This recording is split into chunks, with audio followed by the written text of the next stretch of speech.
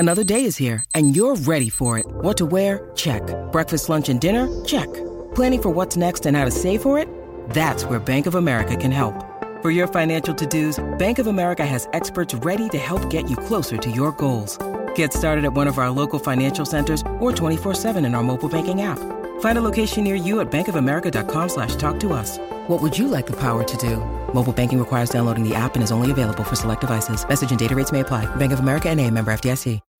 When you need mealtime inspiration, it's worth shopping Kroger, where you'll find over 30,000 mouth-watering choices that excite your inner foodie. And no matter what tasty choice you make, you'll enjoy our everyday low prices, plus extra ways to save, like digital coupons worth over $600 each week. You can also save up to $1 off per gallon at the pump with fuel points. More savings and more inspiring flavors make shopping Kroger worth it every time. Kroger, fresh for everyone. Fuel restrictions apply.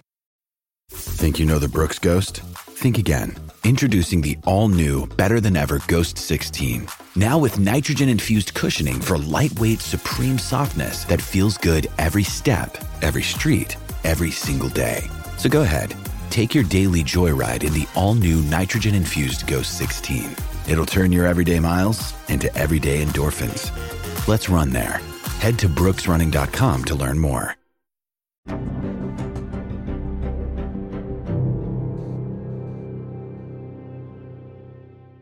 Hello and welcome to a brand new season of League Football and that favourite football podcast of yours, After Extra Time.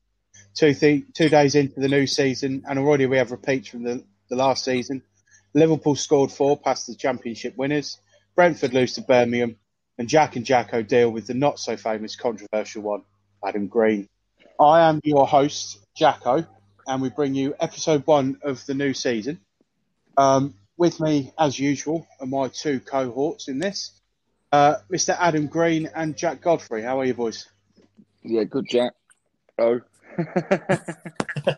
Yeah, I'm good, mate. How are you, boys? Yeah, very good. Are we happy football's back? Are we feeling a sense of proper football now, or? Yeah, Guys? mate, we're getting there. We're getting there. Definitely. Yes. Yeah. Okay, good. So, let's kick off then. The champions of the Premier League versus the champions of the Championship.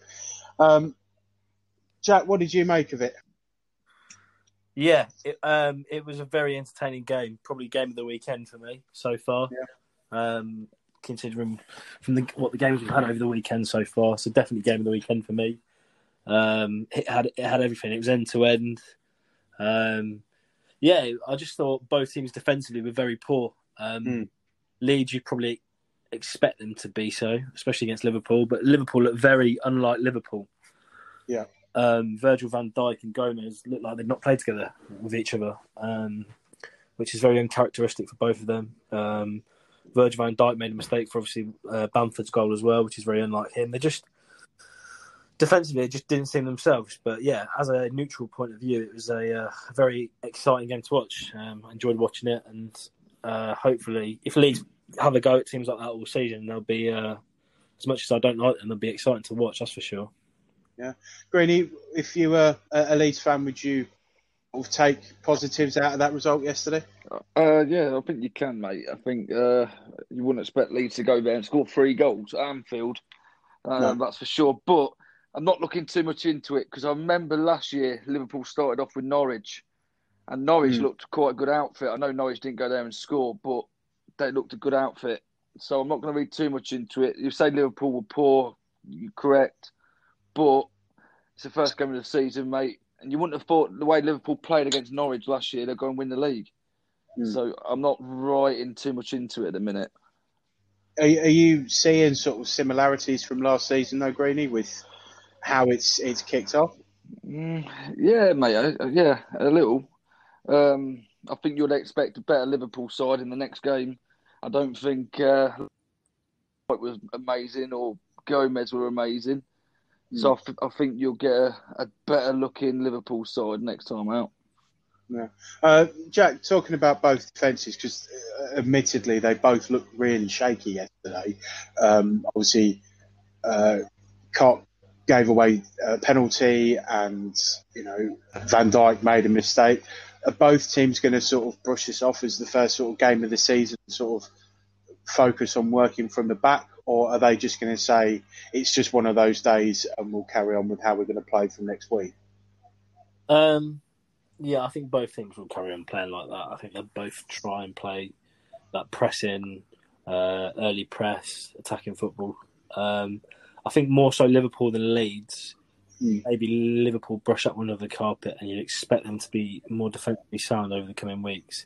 I know we haven't had exactly a conventional season, as it were, with all this COVID and with the season finishing late and the shorter break, but you'd expect players of Van Dijk's ilk and Gomez, who've obviously played a season together now and played together for a while, not really to be like that. So, like I say, it was strange to see, but I think if you're Klopp, you probably brush that one under the carpet and say, obviously we weren't at our best defensively, but at the end of the day, all that matters is first game of the season, you get your 3 points on board, and then if it continues happening week in, week out, then that's when it becomes a problem. I think if it happens just as a one-off, you sort of brush that one under and say, do you know what, we've got the 3 points and we'll move on to next week.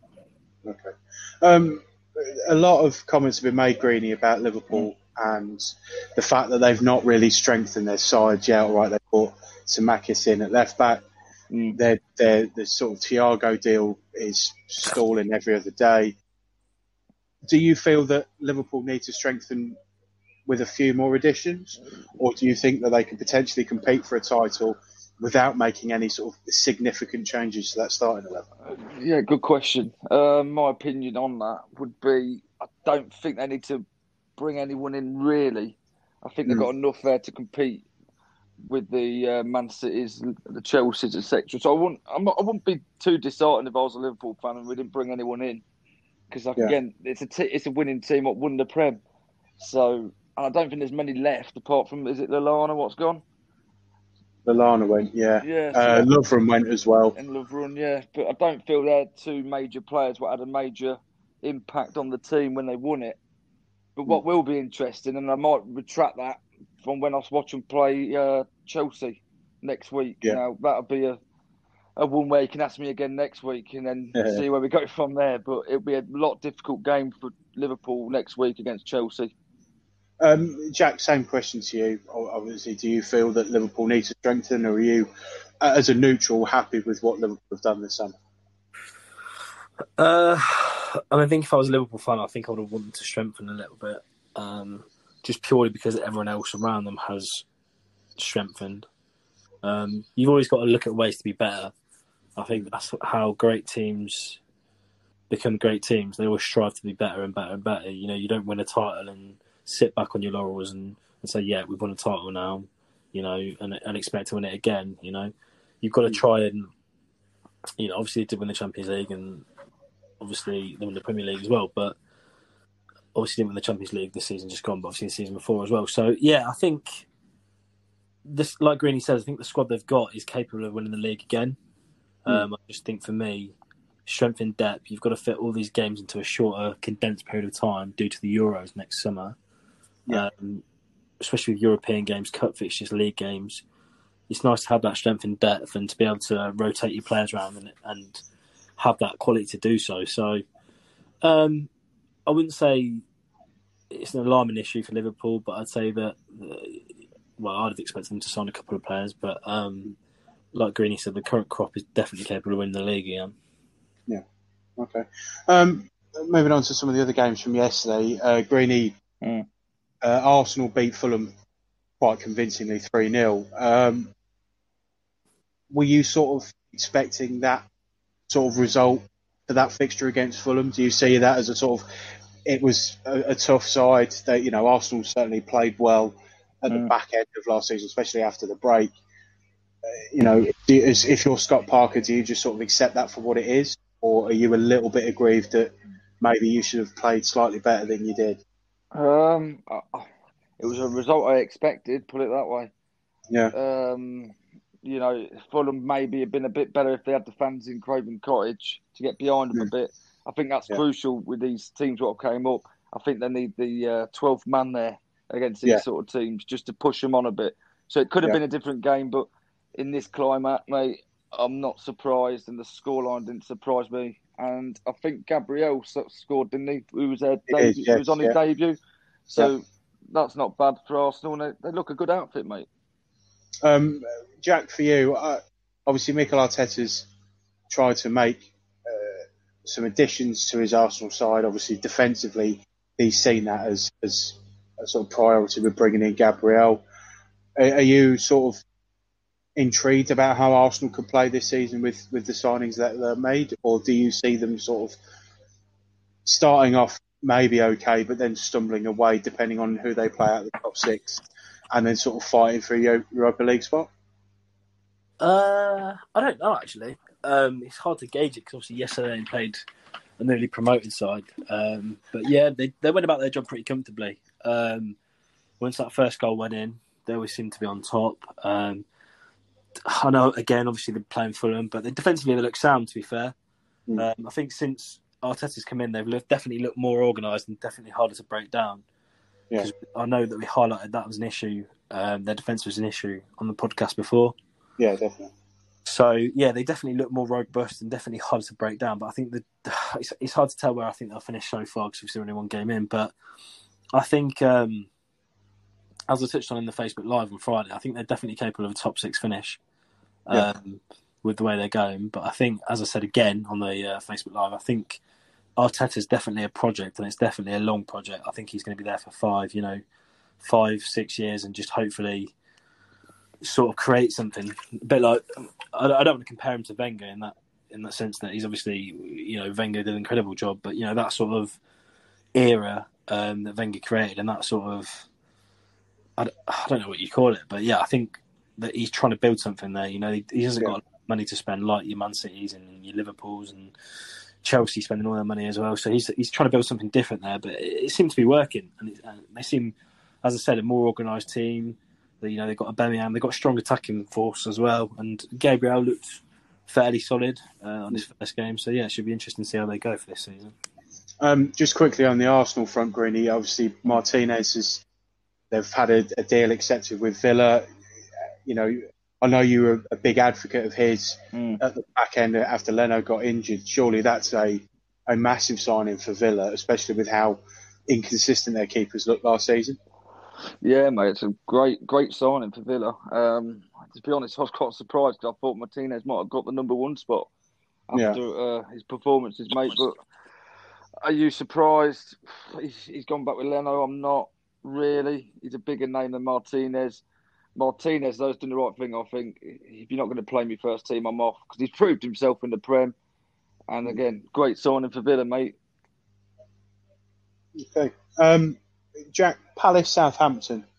Were you surprised with Palace winning that, with how Southampton have played? I mean, the stats showed that Southampton were one of the most consistent teams after lockdown. I think they got 18 points out of their 9 games. Were you... How did you feel that game was, result-wise?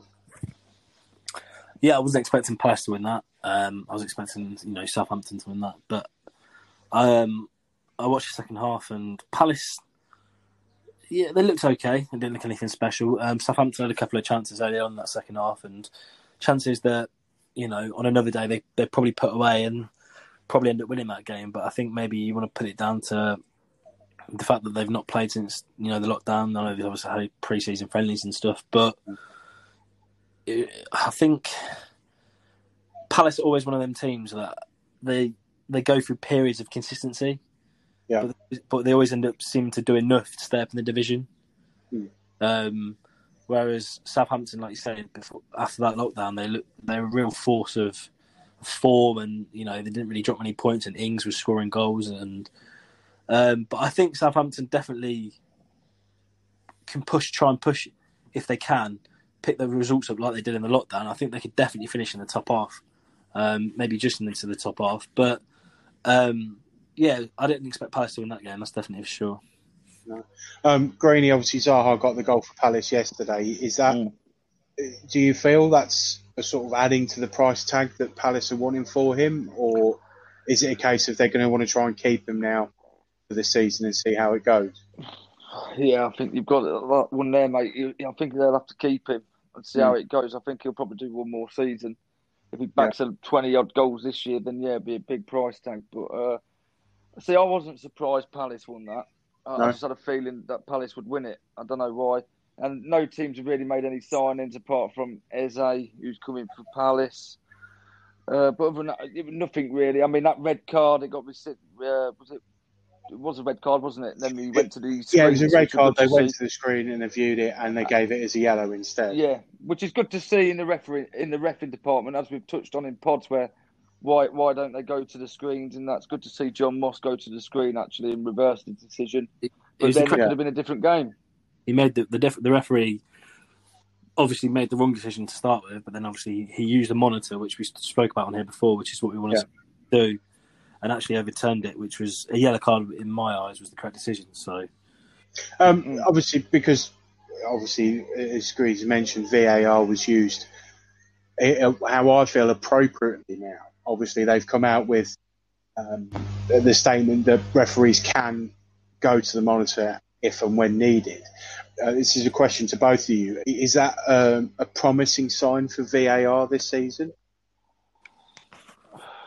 For me, it can swing in roundabouts. I mean, it is and it's not. If one referee does it, Jacko, I think every ref's got to do it. It's no good or two here and there like we've seen last year. So I think they've got to take the reins a bit more and say, right, I'm going to the screen, going to have a look before they just take the decision from the bloke sitting upstairs. Let's go and have a look. Jack, what about you? Yeah, I think if it's used like it was in that Palace game, I think it can be used correctly and used in the right way, then it would definitely benefit the game. And obviously we had the discussion on here before where we spoke about that World Cup, the last World Cup where they used it properly, and we saw the positives of VAR, and then last season in the Premier League we also saw the negatives of VAR with it being used, but then it being used and nobody knew where they stood. I think with more clarity and stuff and more usage of it as well, I think it can definitely be used in a positive way. And I think that this season, from what I've seen so far, I know we're obviously first weekend in, but you've seen a couple of good changes, and the fact that once it's used in the right way, it'll benefit the game, and hopefully, we won't see all these odd decisions where the players didn't know what was happening, the managers didn't know what was happening, people watching at home didn't know what was happening, people in the ground didn't know what was happening. It was bizarre at times, some of the decisions. Yeah.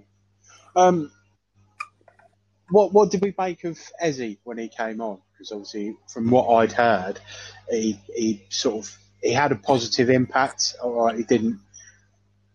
From what I'd heard, Palace didn't really do a lot in the second half, but what he did himself seemed to sort of it seemed to excite the commentary team that I'd heard. What did you make of it, Jack? Yeah. I think, obviously, from knowing him from the Championship last season as well, I think he's an exciting player to watch. He's one that will get fans out of their seats if they can come back into the ground at any point. He's someone that's direct. He'll run at people. He's skillful. He's good on the ball. He's an exciting young player. And I think, obviously, from what I saw, he didn't do anything a great deal, and he didn't, he didn't score or didn't create anything. Palace didn't really offer much in that second half, but him individually, he was running at people, he was skillful. So I think he'll be one to watch, hopefully, for Palace, and hopefully Palace fans will see more and more of him, and hopefully he can get some goals and some assists for Palace fans as well. And I think he's definitely one of the young players to watch in the league this season. Yeah. Where do we think Palace and Southampton are going to finish this year, Greenie? I think Palace will be top 10, and I've got a feeling Southampton will be in the top 8. Yeah, Jack. I think they'll both be aware. So yeah. Okay. Well, sorry, I was going to ask Jack the same question, but why? What have you got from your side, Greenie? Why are you thinking Southampton could break into that top 8? Because all right, okay, we've only had one game, and we'll go on about Spurs in a second, and obviously Man City, Chelsea, United haven't played. How do you will break into that a little bit more this year? Just I'm going off the way they played, mate. After the lockdown, obviously they started off brilliant. Yeah. I feel they've just turned a corner, and it's for the best. And I feel he's now slowly beginning to know his team a bit better, and players are picking up. And I don't think there'll be a pushover this year. I really don't. Jack, obviously, same question to you. Where do you see Palace and Southampton finishing this year? I think Southampton, like I say, can break into that top 10. I'm not too sure whether they can break into Europe. I don't know if they've got enough in the locker for that.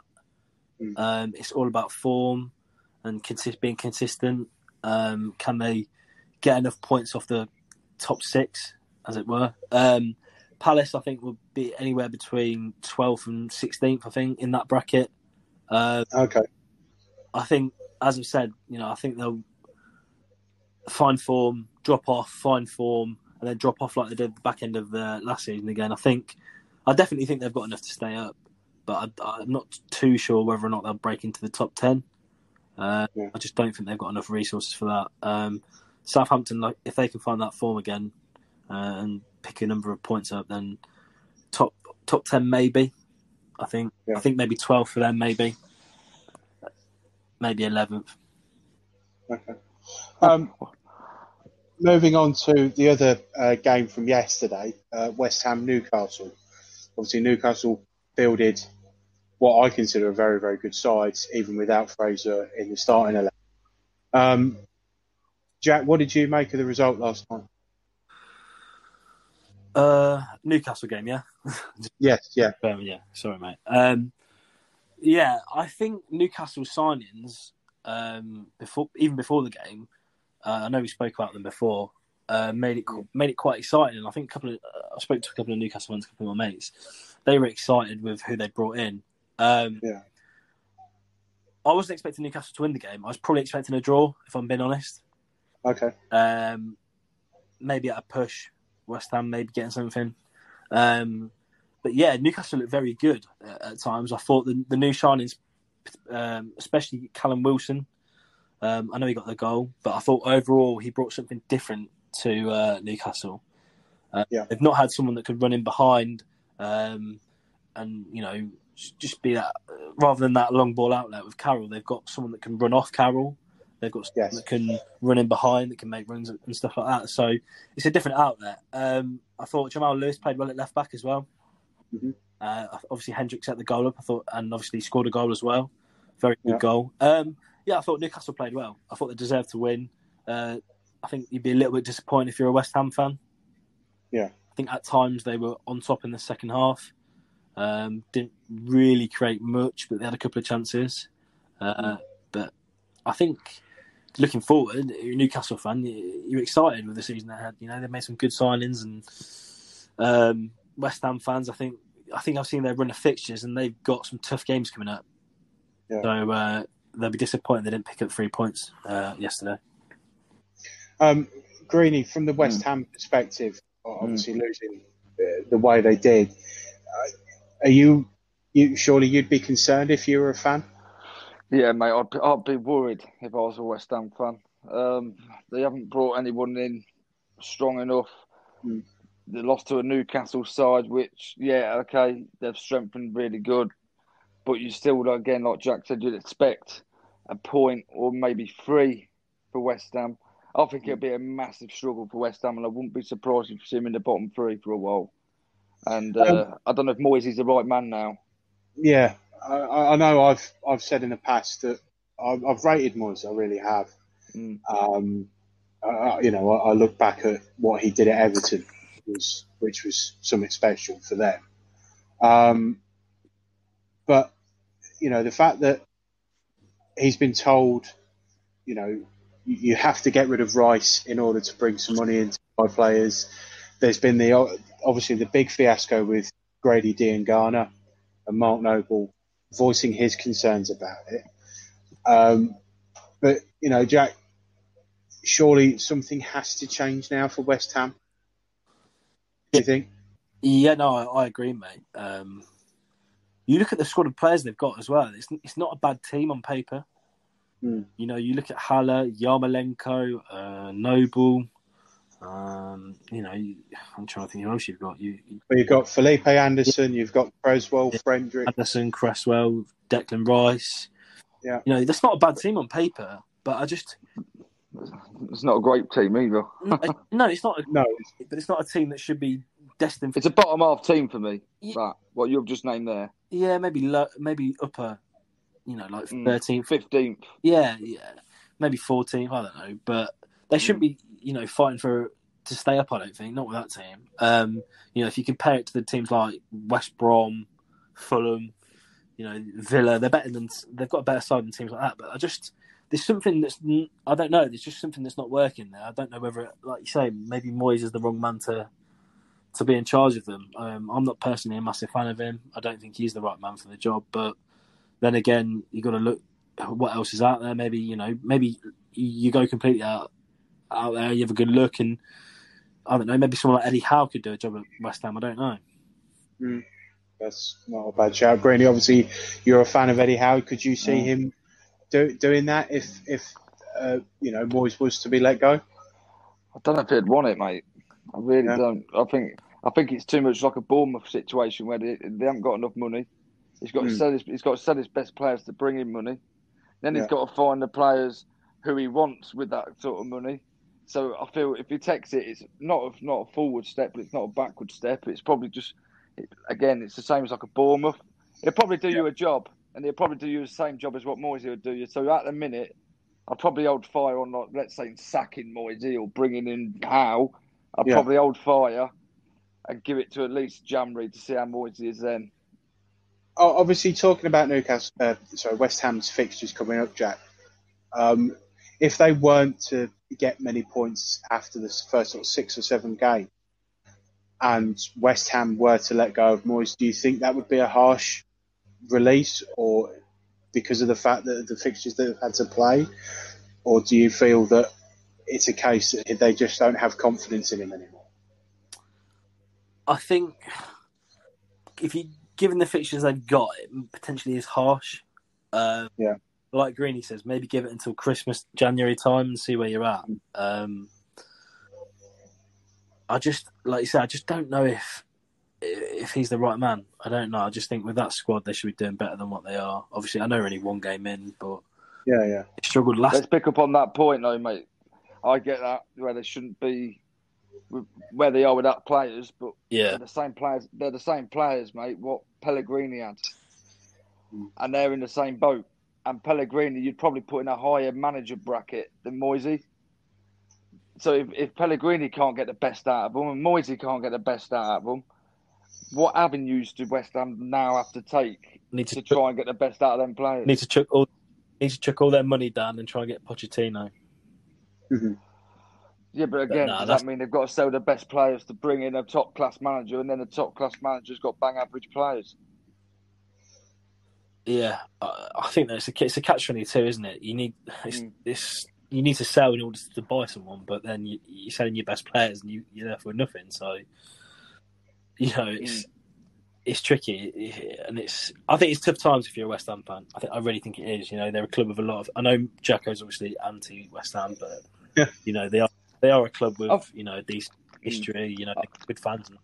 I think the thing what's knackered them up, mate, is moving grounds. Should have stayed at Upton Park, invested the money they invested in the ground into the players, keeping let's say steady the ship. Let's get into Europa League and be successful in that for 2 or 3 seasons. Then think about moving stadiums. But I probably would have just kept to Upton Park. Great ground, invest your money wisely, bring better players in, and do it that way. But I think they've jumped too quick. Yeah, no, I second that. I mean, I said in our first season on this that I thought moving to the Olympic Stadium was a massive mistake because you just separate yourself from the culture and the community that club has created for the last 100 odd years. Yeah, exactly. Putting the West Ham side a bit of it aside, Newcastle, obviously it was a positive result yesterday. They've still got Fraser to come in. If they were to get a couple more results like this, do you think that will sort of take them away or take fans away from worrying about a takeover? Or do you still think that they're going to focus on that first, and then once that takeover's done, they can then start moving forward on the pitch. I think it all boils down to, mate, is if they keep picking up the results. If they keep picking up the results, I think fans would stay off. Mike Ashley's back. He'll stay off. Bruce is back. But again, mate, let's turn the tables and they start losing games. Yes, you're gonna hear it all over again. He's got to go, and then he's got to sell the club, and you're back to square one. So I think it all depends on what results Brucey can pick up. But I rate Steve Bruce as a manager, and I wouldn't be surprised, mate, if you see Newcastle up there this year. I reckon they could fight for a Europa spot. Jack, is that something you agree on as well? I'm not sure about Newcastle going for a Europa spot. With that squad, definitely not fighting for relegation. But if they can keep picking up results, I'm not going to get carried away, because it's the first weekend. So, but yeah, I think if they're picking up results and everything's going right on the pitch and that for Newcastle, then it can kind of distract from the fact that the takeover business. I think potentially it could be still there in the back of the fans' minds, but I think if they're winning games, it gives them less reason to moan about stuff. If you know what I mean, rather than if they're losing. Yeah, if you're losing games and things aren't going right, it's easy to point a finger. Yeah. Well, moving on to today's games, we'll start with you, Greeny, as Leicester was the first one. They beat West Brom 3-0. Yeah. What were your sort of views on the game? Well, first off, mate, I weren't happy, put it that way. I mean, we were dreadful. West Brom looked the better side, and we're probably lucky to go in at half time as we were as a 0-0. But then second half, mate, it clicked. Obviously, it's nice to see the new signing on the score sheet, and then nice to see Vardy with 2 with Penos, but 3 points there, mate. I think we're still struggling, mate. We need to sign players. There's not enough in that squad for me to keep us where we were last year, that's for sure. I think we definitely need to sign another striker, probably another defender, centre-half. I think an all-round squad, we need to bring in one for each position. I don't feel we're strong enough to compete this year with possibly the likes of the top 6, shall we say. So, but I'm happy with the result. Yeah. Obviously, just touching on that, Jack, about obviously Greeny suggesting that Leicester need to strengthen their squad, which is apparent with how they set up at the back today. Do you feel that is a massive concern for Rodgers at the minute? I think it is. I think it wasn't really tested as such today with the opposition they played. It's sort of kind of like Pep when he had to play Fernandinho at centre-half and you got Ndidi at the back as well.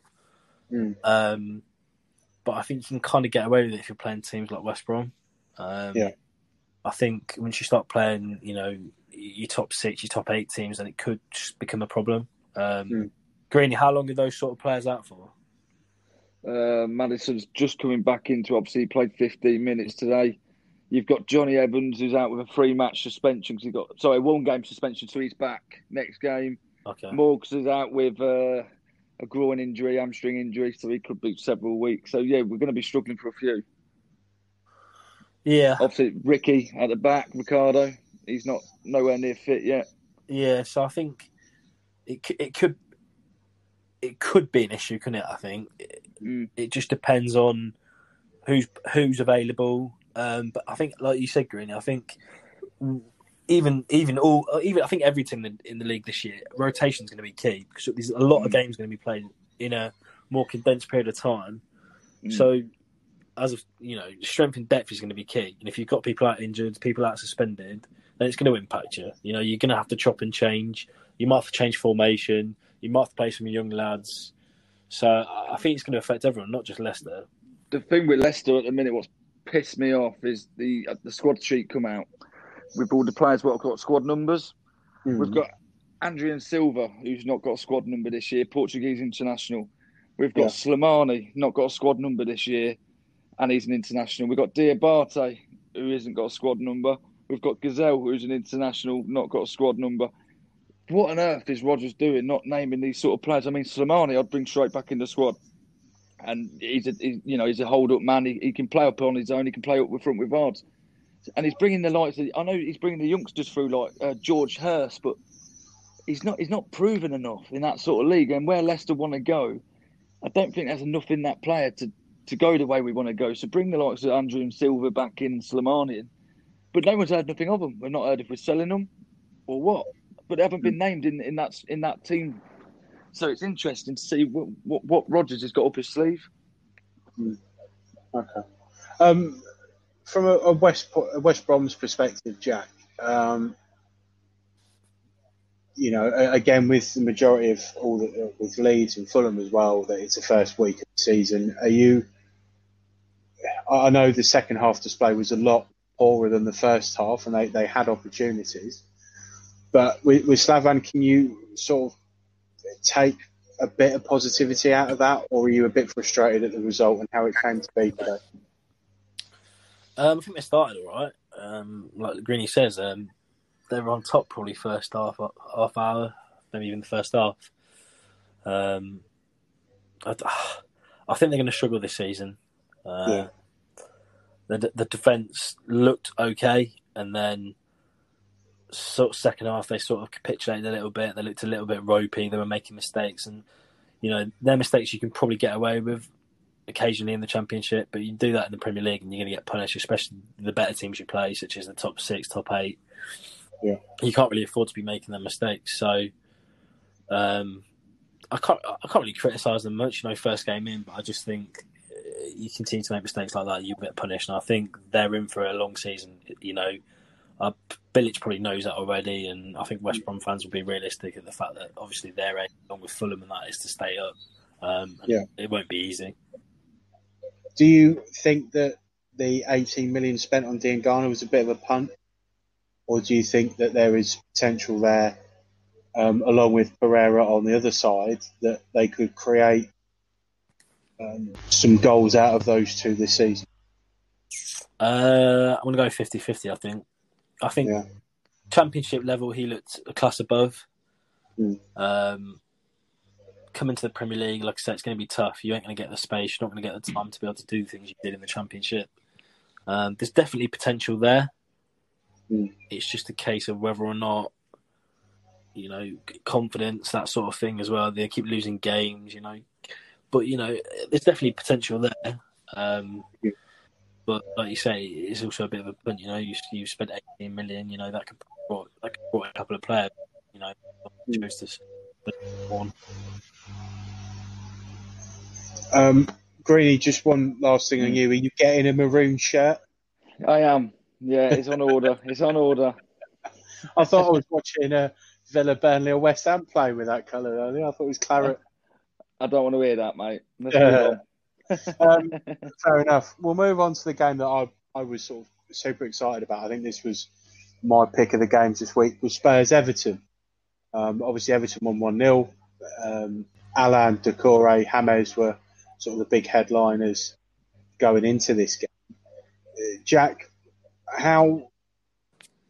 what did you make of the game first off? And if you're Mourinho, is there a lot of questions to be asked after it? What did I make of the game? I thought it was going to be a better game than it was. Thought Spurs were very defensive and sat back, sort of set up to counter. Everton saw a lot of the ball. I thought their new players played well. I thought Alan was very good. He sat in there, won the ball, did it all the the dirty side of the game, the stuff that goes unnoticed. I thought Rodriguez looked handy at times. I think with more fitness and more game time, he'll be a quality player. Definitely one of the better players in the league. Thought Doucouré did a job in the midfield again. I think their midfield looks a lot more settled than it did last year, and it looks a midfield that can actually compete with teams. Yeah, defensively they looked a lot better than they have done as well. I think Pickford was a lot better than he was as well. Yeah, he looked a lot more decisive. He made his saves, went home with a clean sheet, so you can't complain with him there. I just think Mourinho has made Spurs into a bit of a team that aren't really exciting to watch. Yeah. I know he sort of did the same thing with United, where he was, very like counter-attacking and stuff like that. But Spurs have got Lucas Moura, Dele Alli, Son, Kane. Bergwijn. Yeah, you've got attacking players. Good attacking players, and you're not using them really. I just don't really know what his end goal was in that game. They're at home, they've sat back. Everton saw a lot of the ball. I just didn't really get what the tactics were. I think at one point in the commentary, Gary Neville was like, I'm not sure what formation even. And so I thought Højbjerg was poor as well. Doherty was okay. I'm not sure with Spurs. I think if they continue to play like that, they'll struggle to make the Europa League to finish in that top six. It came back to the time, just before Mourinho came in, where they were just, poor. Just struggled to create anything again today, and I'm not too sure about Spurs. I'm really not. I don't know what Mourinho was trying to do today. Obviously, Greeny, one of Spurs' main signings was obviously Højbjerg from Southampton, and he'd made a big thing of it that he wanted to move to a bigger club after the restart, and obviously Southampton didn't play him. Do you feel he's at a disadvantage already? Because obviously, as Jack's mentioned, he did have a poor game. He's put a lot of expectation that he's going to perform playing for a bigger club. I mean, how do you see that panning out for him at this moment in time? I've touched on Højbjerg before in previous pods, as you're aware. And I did say he's a class player and he'll fit in nicely for Spurs. But I don't think I can judge him, mate, on this first game. As a collective, I thought the whole Spurs squad was poor. Yeah. So I think it would be a bit unfair for me to comment, mate, on Højbjerg and say he was poor. He was shite, because the whole team were. There weren't one good player on that Spurs pitch. Yeah, but you bigged them up. So that quality player, and he flopped. He's crap. So you're saying he's crap. So if when Chelsea play, and then Werner don't score, and he has a poor game, he's shit. Yeah. No, don't work like that, son. No, if Jacko asks me again in 10 games or 15 games time, and then I'll give him the right answer. But I can't make a judgment on a player over one game. But do you think though that he should have stuck out a bit more? Even though yes, Spurs collectively were a poor unit today, do you not feel he should have tried to create spark in that game himself? Possibly, mate, but I think it's odd because they weren't. None of them players were reacting to anything. They'll walk around the pitch, and I mean, sure that's the captain's job to boost them up, get them to play. Do you know what I mean? So you can't rely on Højbjerg to do the deeds like that. I think again, it was just a poor collective. To that though, Greeny, is that he was the club captain at Spurs, Southampton. Sorry. So he's got that leadership apparently he's got that leadership mentality in there. So surely you'd want to sort of inject that bit of, I don't know. Possibly. Yeah, I get exactly about it. Yeah, you're probably right in some respects. But again, we don't know what Mourinho said to them. We don't know if Mourinho said something to Højbjerg. We don't know behind the scenes stuff, but ask me the question in 10 or 15 games and I'll give you an honest opinion on Højbjerg. I can answer that question already. Yeah, I know. I'm amazed with this is the first episode of the new series and Jason Cundy's changed from Greeny to Jack today. It's brilliant. Yeah, I just loving it. I just don't. Greeny, he was shit at Southampton and he's shit at Spurs. It's a piss poor signing for a team that wants to be going for Champions League. He's not a Champions League quality player, and he was shite today, and he'll be shite again in 15 games time. No, mate, can't agree. Talking out your ring, mate. We'll see. Well, unfortunately for you, Jack, we're about to move on to the Championship. A piss poor team. Someone's at the door. As you're going on a piss poor player, let's now talk about the piss poor teams, Jacko. Well, there was quite a few this week. We'll start with a brief overview on Friday night. Obviously, Watford beat Middlesbrough. Are you both in agreement that was a good start for Watford? Yeah. Greeny? Sorry, mate, what was that? Did you think it was a good start for Watford on Friday night beating Middlesbrough? Yeah, definitely, mate. Yeah, 100%. Jack, Neil Warnock, I know it's obviously his first game. He didn't have a great end to his spell last season at Middlesbrough. Are you a little bit nervous if you're Neil Warnock, or are you just brushing it off as if to say, well, it was a team that had come down from the Premier League, they're out to sort of kickstart their campaign early, or are you sort of sitting there thinking we weren't good enough on the night? I think he brushes it off. I think first half Watford were a better side. Second half it was all Middlesbrough really. I think they came up against a good side. I think that Watford side will be playoffs or there or thereabouts. Yeah. So I think you've got to kind of take the rough with the smooth and think, you know what, it's a tough first game for Warnock. They gave it a go in the second half, and I think maybe the only issue they've got is trying to find a goal scorer, maybe. I know they've got a Sombalonga and that and stuff like that, but it's that might be the only worry. But I think there's some positives in that second half for Neil Warnock, definitely. Graney, going on to another one of the promoted side, or relegated sides from the Premier League. Tyndall got his first win in charge of Bournemouth against your back's favourites of Blackburn. With the result as it was, and from all sounds of it, Bournemouth looked shaky at times. Is it a case of, for the first few, they may try and outscore their opponents to get the win? Because obviously, they've lost their best centre-back, they've lost their best goalkeeper. Or yes, they've made sort of 80 million with the players that they've sold this year, but they haven't bought anyone in yet, and they're now left with more inexperienced players in those positions than they did have last season. Do you definitely see that as we're going to score more than you? I think Bournemouth, mate, I was surprised when it went 2-2. I thought that's a draw. And it shows, mate, that they've got a bit of courage about them, and they've got the players to grind results, because Blackburn ain't the shitest of teams in the Championship, let's be honest. So for me, I take back what I said about old Tyndall at the start. At the first game, I know it's only one game in, but fair play to the lad. He's pulled out 3 great points there, if you ask me. Because obviously, like I said, when it was 2-2, you probably fancy either Blackburn to go on and win it or a draw. So to get the 3. But I don't even think he needs to sign anyone at that sort of level. No. I think he's probably got enough still to compete at that level. So I think, again, as you touched on before about money and to keeping Tyndall in charge because of money, then maybe do they need to sign anyone and just push on now as they are and hope they can go back up with the plans they've got to have more money in the tank? Jack, from Tyndall's point of view, are you breathing a sigh of relief with getting that first win? Yeah. Definitely. Like you boys say, it wasn't an easy fixture. And it's always nice to start opening day with a win. It just sets you up.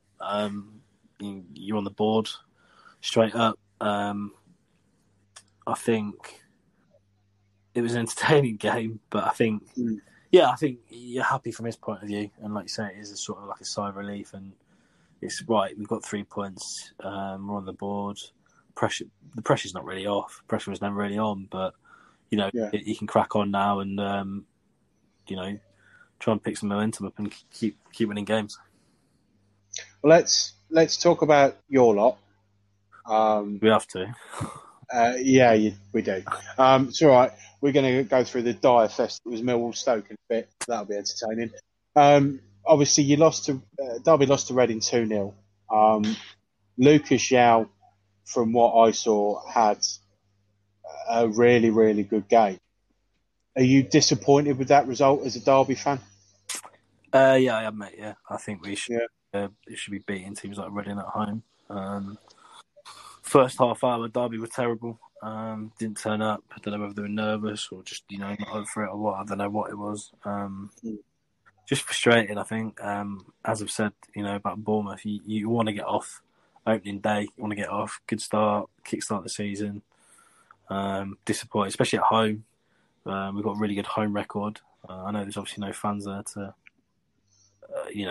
make an atmosphere, etc. But I'm disappointed, mate. I thought we'd be winning that game, if I'm honest.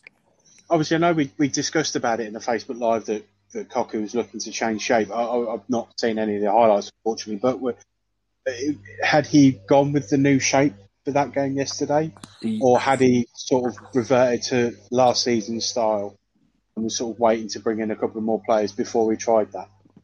No, he went with that the new formation. Okay. Apparently, the new Dutch lad looked pretty shaky as well. Right. Don't know whether that's just the first game in the new season, or he's going to struggle all season. I don't know. Maybe changing formation wasn't the right thing to do. It's still early days, I think, with that formation. It's probably one Derby is still getting used to. Yeah. It's slightly. We've not played that in a while. We played with the back four all last season as well. So I think maybe that will take time to implement and the players to get used to it. Greeny, from Reading's perspective, there's been a lot of issues off the field this summer with obviously Bowen was the manager. He stepped down. They then offered him a new role and he said no, and he's now departed the club. And Paunovic was the new boss that came in. If you're a Reading fan, do you consider this I know it's only the first game, and it is against Derby, and Derby, as Jack said, looked a bit shaky in the first half. Is that a good start for Reading? Yeah, it's a good start, mate. I mean, let's look at it. Reading were down there, Derby were up there last year. Yeah. So it's a good result to take. I mean, I think Reading will be up there this year. I really do.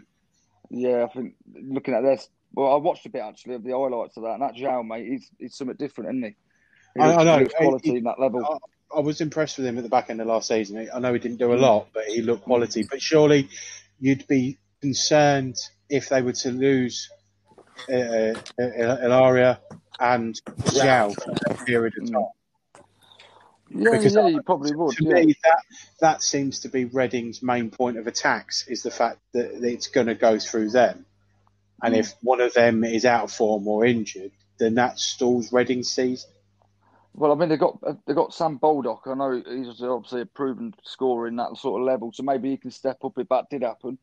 Yeah. You've also got Aluko, who's quite a decent player. But I like to say it's one game in. Going on Derby, though, I thought it was piss poor, mate. I mean, they've had a shit start to the season with Barrow, drawing with Barrow in the EFL Cup. Not a great result. Losing to Reading 2-0, not a great result. And it don't get easy for them, mate. They've got Preston in the next round of the EFL on Tuesday.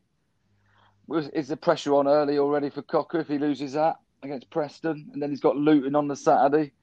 Luton started off well. Is the pressure on? Are you saying that as a neutral, or are you saying that because you hate Derby? No, I'm saying it as a neutral, mate. I said to you, I'm sure I said on the live, I'll see Derby will be down there this year, mate. They'll struggle. Yeah. I mean, you look at their form going off the back of the end of the lockdown and the way they've slipped down that table. Yeah. I just don't feel, mate, that they're going to be nowhere near this year. I think they're miles off the pace. We'll quickly go through some of the other results because there's a couple of games that I want to talk about. Hold on, we've lost one. It's just me and you, Jacko. Oh, okay. All right, well, I'll just go through the results anyway. Yeah. And obviously, if Jack joins us back in, then we can carry on. Wycombe lost to Rotherham, so a late equaliser. Were you slightly gutted with that result? I was gutted in some sense, but I weren't gutted because of Mr. Corrigan. Yeah. But no, mate, I thought Wycombe put up a good fight there. I thought it would have been fair to have a point each. But I think Wycombe will be all right. We're just going through some of the results quickly, Jack. Obviously, Luton beat Barnsley. I had that down as a draw, personally. I mean, did you see that going Luton's way? No, same as you, mate. I think I had a draw. It's two teams that are obviously fighting for their lives just at the end of the season. It's probably two teams that will be down near there again, I think. So it could be 3 big points come the end of the season. But like you said, I think I had it down as probably a score draw. Okay. Greeny, Bristol City beat Coventry 2-1. Is that a little bit of a baptism of fire for Cov? Or are you thinking that's probably a deserved result for Bristol City? Yeah, I think it's deserved result, mate, and I was happy with the result. So Because I it's think, cold. yeah, because it's Cov. We all like Cov. Yeah. But I think they're in for a massive shock coming up to the champ Cov, Yeah. and I think they'll be probably hard. It'd be hard for them to get points. I don't think they've got enough in their squad. Can you see that as well, Jack? Coventry struggling this year. Yeah, I think so. I think you see it a lot, don't you? You see league teams come up from League One, and they tend to struggle. I just think the gap between the two leagues is, it's a stark contrast, especially the teams towards the top end of the Championship coming in. And then you've obviously got to try and find players on a sort of a shoestring budget who, you've got to compete with trying to get those players in. You got teams, you got a team like, I don't know, Watford are trying to sign someone, or Cov are trying to sign someone, and obviously Watford have got all the firepower, the money and stuff to try and to sign them. So yeah, I think like Greeny says, I think it'll be a bit of a wake up call. It'll probably be tight, it always is tight down towards the bottom of the Championship. Every point matters, so I think they'll definitely be there or thereabouts in there. But I'm sure they'll find a bit of form at some point. When that'll be, it might be next couple of games, or it might be towards the end of the season. But I think they'll struggle. Yeah. Okay. Norwich beat Huddersfield, lads. Good start for Norwich. Or was it expected with the fact that Norwich kept a lot of the players from the Premier League? Huddersfield struggled at the back end of last season. Obviously, the Cowley brothers kept them up. Is that a result you would expect if you were a Norwich fan? That's to both of you. I think it probably wasn't it was something you expected. But from what I heard, mate, Norwich weren't that great. No. And from the commentary I heard, Pukki had a couple of chances, wasn't great. And apparently Campbell should have been sent off for the elbow on Stearman. I haven't seen it, but I'm just going off what I've heard off the commentary. Yeah. But yeah, apparently he's looking to be on the pitch. So for that, but I don't think it's the same Norwich team, Jacko, as what we've seen in previous years in the Champ. So it'd be interesting to see how they carry it on. Yeah. Jack, what about you? Sorry, mate, I missed it. It keeps kicking me out. Oh, right, sorry. Obviously, Norwich beat Huddersfield. Yes. Yesterday. Do remember. Was that an expected result for you? Yeah, I'd probably have them down to win by a couple of goals. Obviously, they did it. Yeah. They scored fairly late on, but I think, like you said, they kept the majority of their players, and I think they'll be a side that's going to be up there this season. Go into a relatively poor Huddersfield side as well. You'd expect them to win, but again, it's 3 points for them at the end of the day, so it's a good start for Norwich. Yeah. Okay, I'm just going to quickly go on to the last couple of games because I want to discuss Leagues 1 and 2 as well, and I don't want to take up 5 million years to discuss them. Millwall drew with Stoke 0-0 yesterday. I had an envious misfortune of having to watch it. I thought Millwall were quite poor. I thought Stoke were just as poor. I think Millwall's the issues that they had last season where they were lacking a creative player are still showing. There was no Romeo yesterday, so the link up between him and Wallace wasn't there. Malone and Bennett looked okay down the left, but nothing special. We still haven't seen anything of Troy Parrott yet, which is slightly worrying. But we've got Cheltenham in the Cup on Tuesday, so I hope he plays for that. For the Stoke side of it, they look a far better side than they did at the back end of last season. I still don't think highly of them enough that they're going to break into the top 6, but I think they're going to be a lot better than they were last season. I know both of you are going to enjoy this because it's Forest, and obviously they lost to QPR yesterday 2-0. Is that a surprise with Greeny for you? Is that a surprise that QPR won that, especially with the fact that probably their best player for the last couple of seasons is now in a Palace shirt? It was a surprise, mate. I had Forest down for a banker there. Yeah. But I don't know if that's the case. Yeah, well, you could say they're both about the same. Obviously, Matty Cash left for Villa. Eze gone to Villa. Eze's gone to Palace. But yeah, I think Forest are They didn't look right. I've seen a bit of the highlights on this game, and they just didn't look the same squad as what they were last year. No. I think they'll struggle again this year, and I reckon as an underdog, mate, QPR could be up there. Yeah. So yeah, it'd be interesting, mate. But I think Forest are in for a long ride again. Jack, I'm going to try and make you go as neutral as possible, saying as it's Forest. But are you sort of echoing Greeny's statement that they're going to struggle this season? I don't think they will. I've touched on it before, and I said I think I said on the live, they were one of my picks to be up there come the end of the season. I'm surprised they lost that game against QPR. I had them down to win, but I think they'll be up there come the end of the season. I don't think they'll be struggling this season. I hope they struggle, but I don't think they will. No. The last one I want to touch on is Neil Harris's first game of the season for Cardiff against Sheffield Wednesday, and they lost 2-0, Jack. Obviously, they got comprehensively beaten by Northampton in the first round of the Cup. I don't want to see Neil Harris get sacked. I think he's a good manager, but do you see him struggling at Cardiff this season with those two results so far? Because that's 2 games where they haven't scored a goal and they've conceded 5.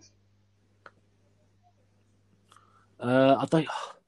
It's tough. I think based on where they've probably finished last season, you can't. I feel like you can't really rely on last season now. You know, it's a clean slate, it's a new season. I expected them to beat Wendy. I'm surprised they lost, especially with what happened to Sheffield Wednesday and stuff like that. So, you know, they've not kick-started the season as they'd have liked to. There's plenty of time to still turn it around. Like you said, there's a long season to go yet. But I think if they don't pick up points in the first couple of games, and you know they might struggle to break into the playoffs. You know, you got to try and hit the ground running and stuff like that. I think I've read somewhere on Twitter as well that Neil Harris said something about are they suffering from a hangover from last season. So it might have that sort of effect on them. I don't know, but I'm surprised they lost that game. Yeah. Okay. Going on to League One now. This is going to be a new venture for all 3 of us because we've had the benefit of a lockdown to only discuss Championship and Premier League football. So for those of you that are listening that follow League One and League Two clubs, I can only apologise for the inaccurate knowledge that you're going to get from the 3 of us going forward. We'll start with the obvious ones first. Defeats to Charlton, Hull, and Wigan lost to Ipswich today as well. Boys, Charlton won, Hull won, and Wigan lost. Do we see Charlton and Hull potentially being up there at the end of the season? Yeah, I mean, on paper you would have them up there, mate. I can't see why not. They're going to be the most informed team you'll probably get in that sort of league, and with the players they've got, you'd expect them to be up there. So yeah, I think they'll be up there, mate. Yeah. Jack, Swindon won. Obviously, they went up from League Two last season. You've got to think that's a cracking start for them in League One. Yeah, no, definitely. I mean, they weren't playing much in terms of Rochdale, but again, it's that sort of old saying, you can only beat what's put in front of you. Yeah, definitely. I think momentum's key in football, and I think especially when you're newly promoted, it's very easy, like I say, with the whole Coventry situation, it's very easy when you come into a new league to get swallowed up in terms of quality and stuff like that. So yeah, no, it's a great start for them. Yeah. Greeny, Cobblers got to a 2-2 draw against Wimbledon. Yeah. It was a very topsy-turvy game from what I'd seen. Would you take that as a plus for Northampton, or do you think it's an opportunity missed against Wimbledon? I think I like seeing Northampton, and I like that they got promoted, but I think it's an opportunity missed, mate, to be honest. Yeah. I think Wimbledon are probably one of the weaker sides in that league. Yeah. So I would have expected Northampton to get some out of them, especially like you see after they beat Cardiff with a 3-0 win. Yeah. So I was edging towards Northampton to win it, but again, it could be an hard season for Northampton, mate. I don't know if they've got enough to stay up. So yeah, it could be one of them, mate. But not if I was a Northampton fan, I wouldn't be overly what's the word for it? Overly impressed with the results, shall I say? Okay. But to the pair of you now, obviously Portsmouth and Sunderland have been in League One for a while, pushing for promotion back to the Championship. They both started with draws this weekend. Do you see them as, if they don't get up this season, it's as stupid as this question sounds, if they are not promoted this season, do you see that as a poor season for the pair of them? Simple as that. Yeah. Man of many words. Yeah, I know, yeah. I'm sort of enticing a bit more out of him. But let's put it this way. An explanation. Sunderland drew 1-1 with Bristol Rovers. Bristol Rovers, you'd say, is a bottom half team. Yeah. Again, Portsmouth drew with Shrewsbury. Again, you'd say Shrewsbury, not the best of sides. Yeah. So if they can't beat the likes of them and they're only picking points up, I can't see them beating the likes of the more better teams of Fleetwood, Hull, Charlton. Yeah. So I think it's going to be a struggle, mate. And the thing is, you got as well in there. You got Ipswich, Wigan. It's a lot. I feel League One this year is a lot more higher competitive leagues in it, teams in it. So I think the chances, mate, by not going up in previous seasons, it's going to be a lot harder this year. Jack, what do you make of it as well? Yeah, no, I agree with Greeny, actually. Wow, that's a first for the season, isn't it? Actually, you know what? Fuck you, Greeny. No, they're both going to get promoted. No. Is it because I now suggested that you agreed with it? No, I'm happy to disagree with him. I just think last year or the year before, they've been there or thereabouts, and Pompey got playoffs last season, and Sunderland were up there, then ended up finishing 8th or whatever it was, or I can't remember, with the PPG as well, points per game. It's sort of now or never for both of them, you know. The current crop of players as well, I think they've both got decent squads for League One. Sunderland have been knocking on that door for a while, I think as a Portsmouth, actually. In promotion to the Championship. I think when you're trying to go for promotion and you keep not getting it, I do think it has an impact. On confidence and things like that. Because I know, I'm not saying Derby are not a confident team, but I know for a fact that we've had season on season of finishing the playoffs, and a couple of seasons of playing in the playoffs and stuff, and it's dejecting as a fan, never mind as a player. So I can only imagine what mentally it must do to a player in a group of a squad. Do you know what I mean? So I think, you know, this season is key for both them teams to try and to get those promotions. I mean, it's going to be a hard run, I think, for Sunderland. I mean, they got Oxford next game. Oxford obviously was in the League One playoff final. But they did start with a 2-0 defeat away to League. They did, yeah. Could you class that as a bit of a hangover, though? You could do, I suppose. They're not had much of a break. Again, it will probably tell you, mate, when they play each other on Saturday. Yeah. Whether or not. And then Sunderland after that, I got 2 more games in my eyes with Peterborough and Charlton. So but Peterborough lost to Stanley yesterday 2-0. Yeah, which is another poor result. So, yeah, I think it's difficult. I think Peterborough are going backwards as well, from what I've been reading on Twitter. Obviously, more so me than you two. I live sort of like half hour from Peterborough, or whatever. A lot of my mates are Peterborough fans as well, and I see a lot on Twitter and stuff, and I think they're struggling. Well, have they sort of enlightened as to why that is? I think they've got the Ivan Toney transfer. Yeah, potentially. I don't think that is specifically down to that. Obviously, that's a big thing, and there was a lot of goals he scored last season, and I don't think they've replaced him properly. No. I think they've got quite high expectations, Peterborough, as well. I think their fans, you know, they want to get promotion. They're probably a little bit pissed off from last season as well, like Greeny's touched on before. The whole points per game situation, the fact that they didn't even get the playoffs or promotion or whatever. Yeah. But yeah, I think they did. I had them down to win that game, if I'm being honest. Yeah, I did, mate. Yeah, I mean, go on, Jack. I think when you look at League One in terms of like that, you think, oh, these are easy games, but in reality, they're actually quite tough games. Like places like Accrington, probably not easy to go. Sort of, there's quite a lot of, teams that will fight. Like even Pompey playing Shrewsbury, teams like Shrewsbury and Accrington, they'll fight. These teams are not going to roll over, and Portsmouth and Sunderland are going to win games for fun. You've got to earn your 3 points and stuff. So yeah. I think, mate, I'm going touching on Portsmouth while you're there, Jack. I think Kenny Jackett's had his day in charge of them. Yeah, I think, mate, the next game they've got is Thursday night against Brighton in the EFL Cup. Can't really see them getting out of that. No, but do you see that as a little bit of a free sweep? Do I? Because it is Brighton. Let's be honest. Brighton had a good end to last season.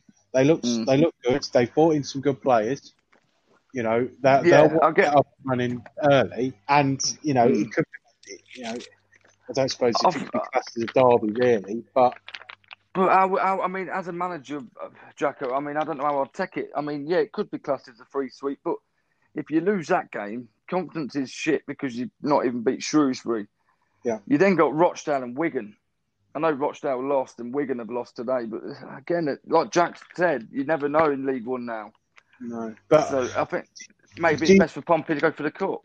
Could you ever see Pompey winning the League Cup? I couldn't, no, but the chances are now, mate, penalties knock them out, don't they? That's the chance they've got.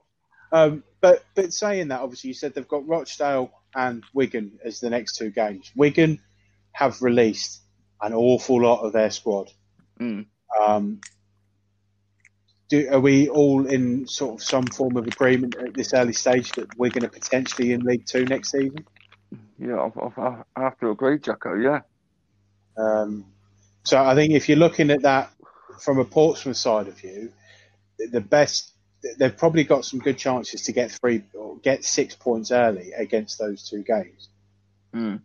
Because obviously Rochdale lost Ian Henderson. He's been one of their top goal scorers for the last sort of couple of seasons.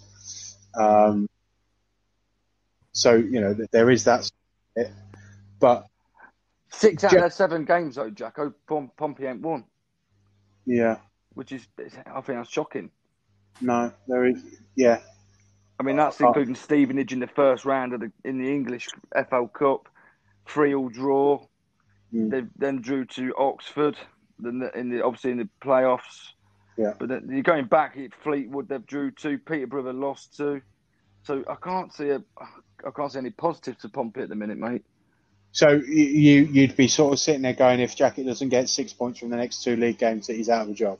Oh, yeah, I think, yeah, I'd probably say, yeah. Okay.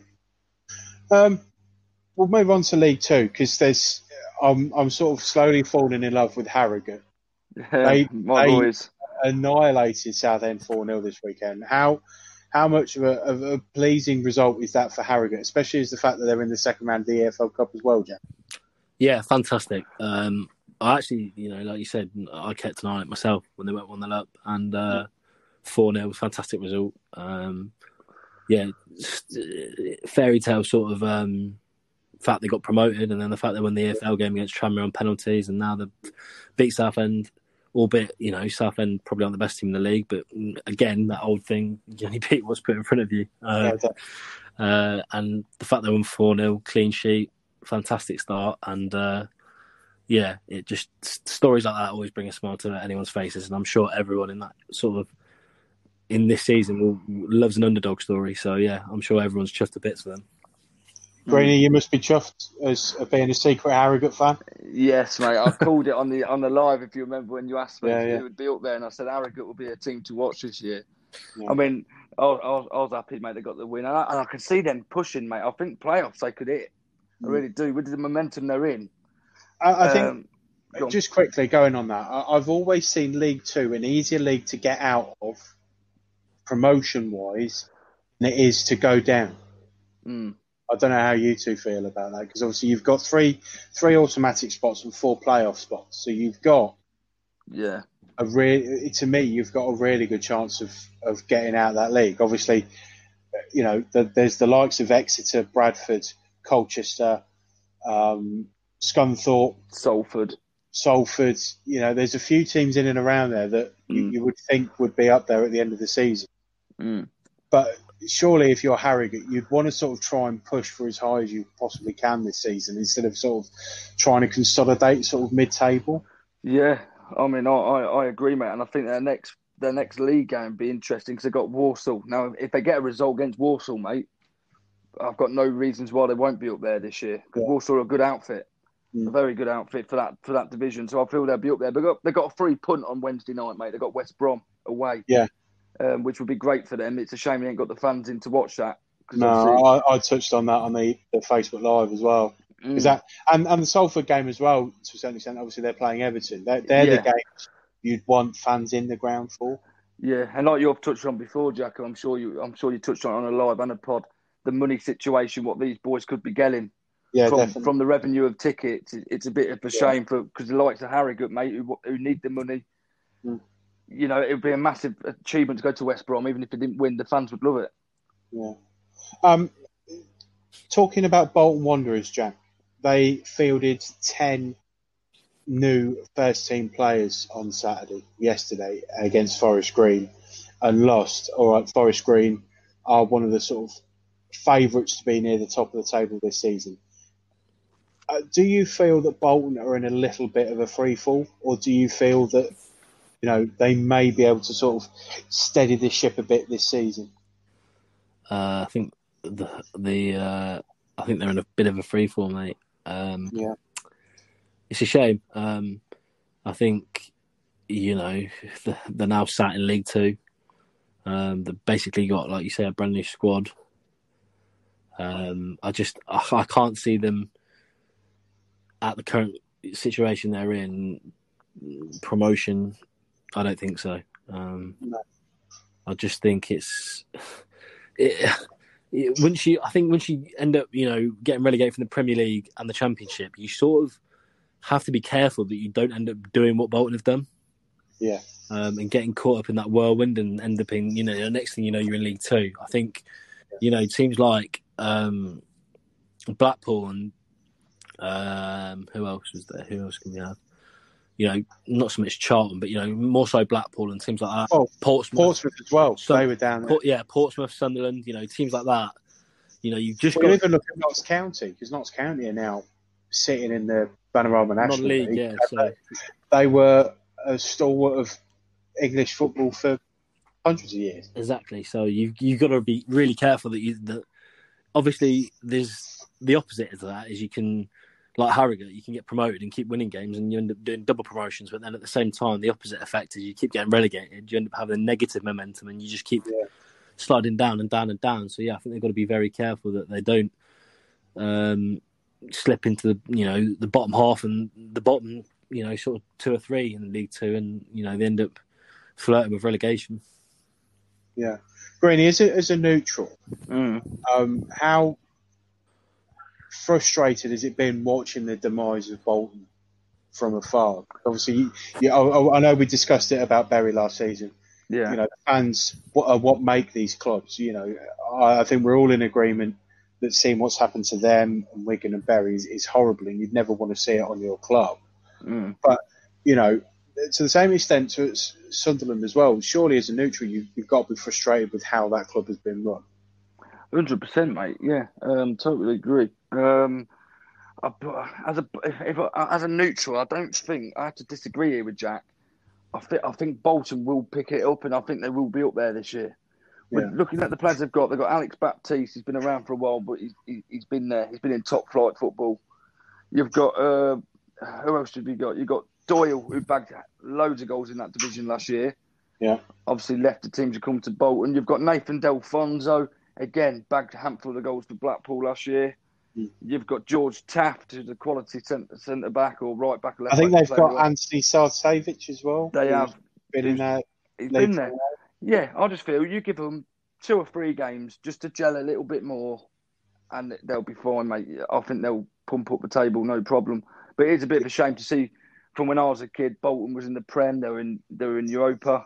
Yeah, and then to see them now in League Two, it's like, wow. It's a reality check. And you think to yourself, you can't take your team for granted at any stage. Yeah. 1 minute you can be in the Prem, next minute you're in League Two, or next minute you're in non-league football like Notts County. Just one last thing on Bolton. I certainly think this. I don't know about you two, but if they were to get relegated into the National League, could you see that team folding? I'll let Jack answer that. Yeah. I know it's one for the pair of you. You ain't getting out of this one. I think so. I think there is a possibility, yeah. Which would be a sad day for football in general. I don't particularly have any affiliation or love for Bolton, but I just think any sort of football club that ends up like that is sad, especially when there's so much history behind them. They're an old club, and like Greeny says, it can happen to anyone. So you got to just sort of not wish it on teams like that. Greeny? I thought he was going to go to the next ring. No, mate, I'm getting both your opinions on it. I told you. Get off the fence, Greeny. Yeah, that's my job. That's reserved for Jacko. If they went down, could I see him? No. I'd like to say no, and see if I think if they didn't do it in the first year back, if it was in National League, then possibly. Yeah, I think it's too much of a big club. But again, where's the money coming from when you're in that sort of league, with that sort of stadium to run? And probably, mate, you'd probably If I have to go and put money on it, I'd probably say, they probably will fold it. Okay. Well, let's hope not, by any stretch of imagination, that they fold, because, again, it would be a horrible thing. Just quickly, I'm going to do this before I go into my last little bit. Scottish football carried on this weekend. Hibs won 3-0. Rangers won 4-0. Coincidentally, that scoreline was the same amount of players that they got injured in that game. And Celtic won 5-0. Touching on Rangers, Greeny. Yes. How big a blow is losing those 4 players this early in the season? Oh, it's a massive blow, mate. I hope Gerrard's got some good backup players, mate, because that is a massive blow for the Rangers, that is. Yeah. I think they're lucky at the minute to have the cushion they've got. I know it's early, but you could probably afford one slip up. Yeah. I wouldn't like to say any more. But again, another fantastic result, another clean sheet for Rangers. And it's nice to see Roof score again. I like Kemar Roof. He's a decent player. I feel it's a massive blow, but I don't think Gerrard would be overly worried at the moment. Put it that way. Okay. I mean, just looking at the table, Jack, Rangers have scored 15 and not conceded any yet. It's a remarkable start to the season for them, isn't it? Yeah, definitely a fantastic start to the season. Like you say, with those injuries, though, is it a case of how costly will they be? Can they keep the momentum going, and how much will they affect the team? But yeah, like you say, it's a very, very good start to the season. It's all on them now, really. Pressure's on them to can they maintain it, and how costly are those injuries going to be? Yeah, I mean, just quickly, Celtic have still got their 2 games in hand, and they win both of them. They go level on points with Rangers. Can you see that being the top 3 this season of Rangers, Hibs, and Celtic? I think. Or do you feel that potentially Aberdeen could sneak in there as well? I think Aberdeen could be there. I think you're definitely looking at Rangers and Celtic as the between the title. Who's going to contest for that? I think Hibs have had a very good start. They've only lost 1 game. I think they've only conceded 2 or 3 goals as well. So they conceded 3. Yeah, so that's a good start for them. Aberdeen obviously lost to Rangers. Other than that, they've not lost. They lost to Rangers and they've won 4 in a row. So they're sort of finding their feet again now. So I think, like you said, I think the 3rd spot is going to be contested between Hibs and Aberdeen by the looks of that, and then sort of best of the rest could be anyone really. Okay. Well, just quickly, did you? I don't know if you boys saw, but Aberdeen had 300 home fans there as well. Oh, no, I hadn't seen that. Oh, that's interesting. I had heard there was a bit of hoo-ha at the Fleetwood game where people from outside the stadium were lobbing apples into the stadium. But I hadn't seen the fact that Aberdeen had 300 fans in there. There's got to be a positive for the pair of you, isn't it? Seeing fans slowly get in there now? I'll let Greeny answer because obviously I mentioned it, so go to him. Mm-hmm. Yeah, that's good to see. For Alan 4, we see that. It's a different story, obviously, with what's happening now again. I'm just thankful there's football on at the minute. And so fans or no fans at the minute, to me, doesn't make much of a difference, because as long as I can watch some kind of football, whether it's me sitting at home or going to a game, that's great. It's just, so in this moment in time, I'm just happy it's on.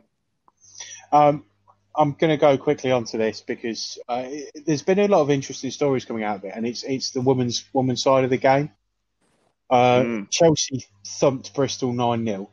Yeah. But Spurs have brought in World Cup winning striker Alex Morgan from abroad. Is that, Greeny, do you think that's a reputable signing for the league, and do you think that will boost sort of interest in it? I think it will, yeah. The women's football now is getting very strong, and people are remembering names more. It's a bit like when Chelsea signed, was it Kerr? And it's wow, it's a good sign. It's a fantastic sign, and women's football now is progressing really big. And to even like I say, everyone's going on about this 9-0. No, not many times you hear about people going on about women's football. No. In recent years, but now it's picking up, mate, and it's good. And 9-0, it was a bashing, but there's some great players on there. Again, Millie Bright was on the score sheet again, which I think she's a class player. Well, she showed her class in the Community Shield. She did, with that rocket of a shot. Yeah. I mean, it's fantastic, and it's even better seeing Leicester obviously now got a full-time professional outfit as well. Yes, they got their first point of the season. Yeah. They drew 2-2 today. I presume it's their first point of the season in the Championship. Just quickly, Jack, your opinion. Do you think there's a lot more interest now being shown in women's football, sort of the domestic side of it, rather than the international side, with the fact that there's a lot more coverage now? Yeah, I think not just only women's football. I think women's sport in general is more televised. It gets more coverage. It's slowly, starting to become, it's for me, it's never going to be the same quality or the level of men's. No. But it's nice for them to get sort of coverage and get more recognition for stuff. I think that's very good, and it's not only good for women's football, it's just good for football in general. And it shines a good light on football. I don't know if you boys know again, but women's football had some fans on the ground as well. I think they had up to 1,000 fans on the ground. So that's the Arsenal had 700 fans. Yeah, so that's also against West Ham. No, not 700 fans against West Ham playing on a pitch, but 700 fans turned up for that game, which again is a fantastic turnout for the fact that we're not able to get a lot of fans into anything at the minute. So it's good to see that there's a decent audience for it. 100%. I see they've also got fans in America as well. When I was watching Orlando and Inter Miami last night, which was good to see. So it's great. So that's pretty much it. We've covered everything that we needed to cover. There's not been a lot of controversy tonight, which is a bit of a surprise for the first episode. Greeny's behaved. Greeny, say something controversial. I'm feeling ill ease for this. Well, I think Højbjerg, mate's one of the best centre mids in the Prem. I hope he's a massive flop this year. I really do. But, don't worry, you will be. Yeah. So that's it from After Extra Time for our first episode of our second season, boys. We chuffed at that.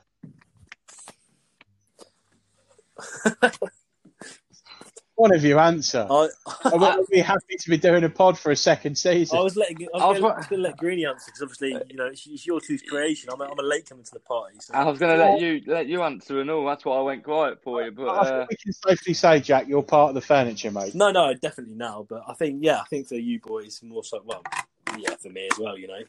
I think it's great. I think the fact that we've made it. Well, I say made it to season 2, but you never know towards the end. But I think hopefully, this podcast can keep thriving and people will keep listening and whatnot, and we'll keep going. I think I'm looking forward, especially to the Euros. I just hope by then, obviously, the COVID situation is a little bit better, and we can obviously do some, some live ones, maybe from the pub or whatever. And yeah, that's what I was thinking. I'd really like that. So but I think it's a great little milestone, and I think this is going to be a good season to come, and I'm looking forward to the football coming and the episodes every week as well. Greeny, what about you as creator of all this? Oh yeah, beautiful, mate. It's gone well. Obviously, me and you come up with the idea. I'll just touch on a little bit for the viewers. So me and you touched on it in lockdown. We said, do you know what? Let's do a pod. Let's keep busy. And I think you'll agree with me, mate. We never thought it would come, and we've done about 15 episodes now. Yeah, we're in there now. We'd never think that far down, mate. That would be still sitting here recording podcasts, So, we never know with your schedule, do we? Well, no, my schedule. It's a tight schedule. But it's nice that we've carried it on. It's good to bring in Jack to get a third opinion on it. Mate, all I can do is thank you too, and thank the old listeners and the viewers on Facebook. Yeah, definitely. No, thank you all very much. Just a little bit of housekeeping before I go. You can follow us on Facebook. The group page is After Extra Time. You can follow us on Twitter if you're interested in looking at all that fast on social media. We do lives every week. It's Jack's turn this week. Yep, it is. Could we potentially see a first episode team of the season or team of the week this week, Jack? Yeah, no, I think it's definitely a shout. I think we'll just have we'll have a team of the week for this season, this week just gone. Yeah. We'll have a little a quick smash preview of the following weekend's games as well. Yeah. I might even dip a quiz in there for you boys again as well. Oh, yeah, just give me a chance to eat my kebab first. Well, stop saying you're ready when you say you're ready, because you're never ready. Yeah. I don't want any kebabs on my Facebook Live next week, thank you. I have to say, Jack, the viewing figures of that Facebook Live are not that good. It means we have to have Greeny in it. Yeah, thank you. Yeah. I'll bring it in. And finally, you can email me at afterextratime2020@gmail.com. It's XTRA, no E in it. Love to hear from you. We hope, with a brand new season, that people are going to listen to the pod. We'd love you to pass it around. Friends, family, anyone who's interested in football, even if they disagree with a Leicester fan, a Millwall fan and a Derby fan on a weekly basis.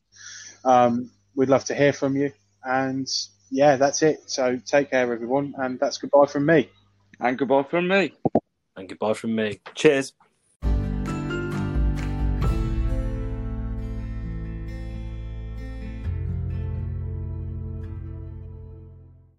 Sports Social Podcast Network.